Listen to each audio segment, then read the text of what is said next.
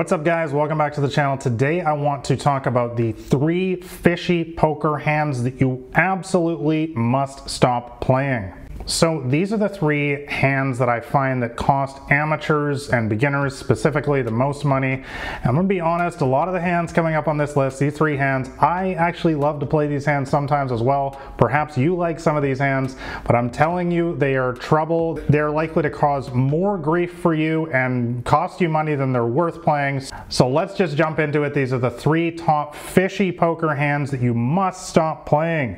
Number 1 is King 9. Now King 9, whether it's suited or offsuit, doesn't matter. There are multiple problems with this hand, and I find that it causes a lot of beginners trouble, so let's go over it. Number 1, it makes a really bad top pair. You're gonna see that as a pattern throughout the other 2 hands on this list as well, which means that it's easily dominated. What I mean by a bad pair is, you don't have a good kicker. So for example, the flop comes down with a king of hearts, 8 of clubs, and 4 of hearts.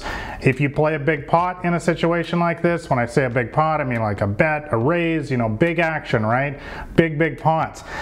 It's likely your opponent has something like ace-king or king-queen, and both of those hands have you in really bad shape on this flop because their kicker, the king and the queen, is going to play. You guys need to remember that poker is all about making the best 5-card poker hand.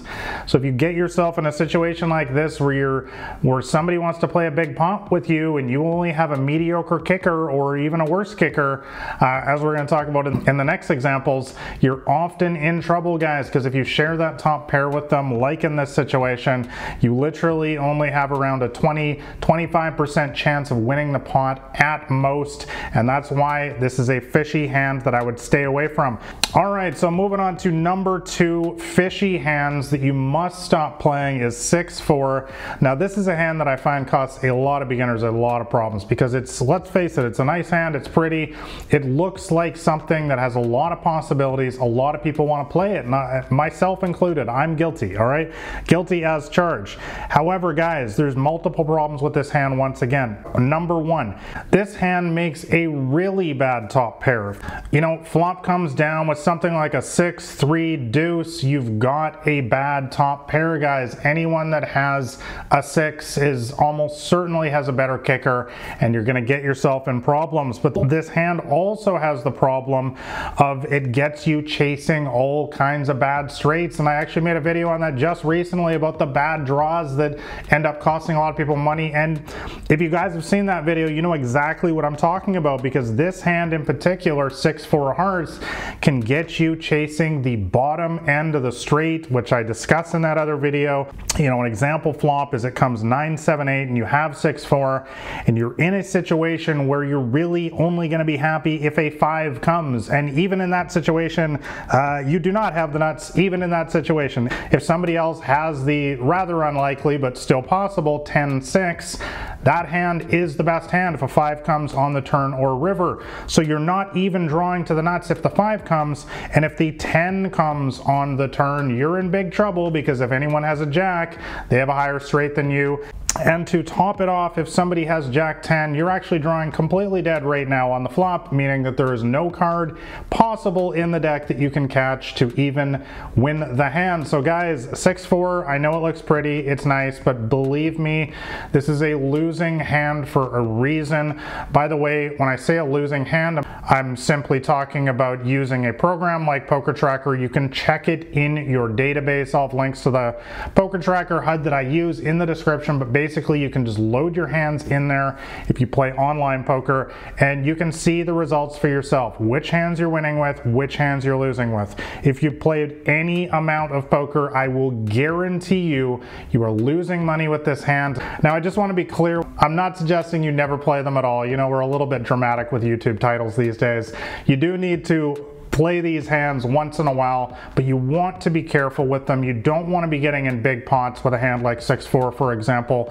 And a lot of times pre-flop, if there's a raise and a re-raise or something like that in front of you, you just want to get this hand out of there. You don't even want to play it to begin with.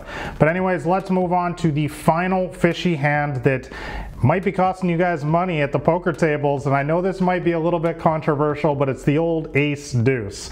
So ace 2 deuce suited, whatever it is, offsuit suited, this hand is trouble for a lot of beginners. Let's break it down.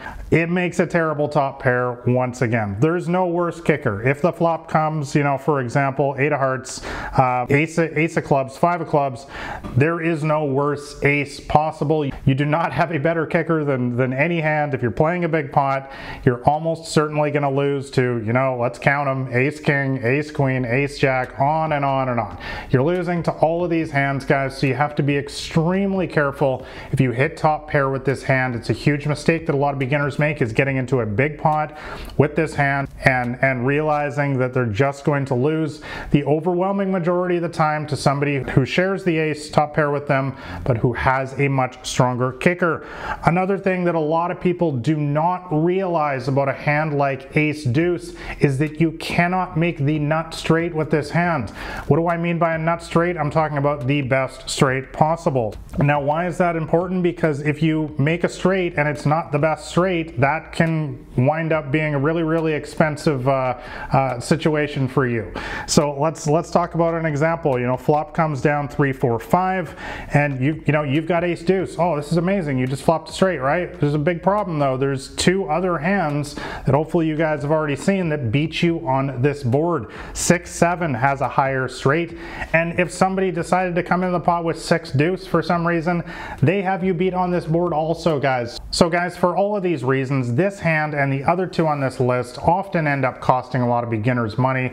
Once again, I'm not saying that you never play any of these 3 hands. You definitely do need to have them in your range for a balanced strategy in micro, small, and mid stakes and high stakes games as well, in order to make yourself difficult to play against. I talk about that in my free poker cheat sheet. That is the top link in the description below. I tell you exactly what hands to play.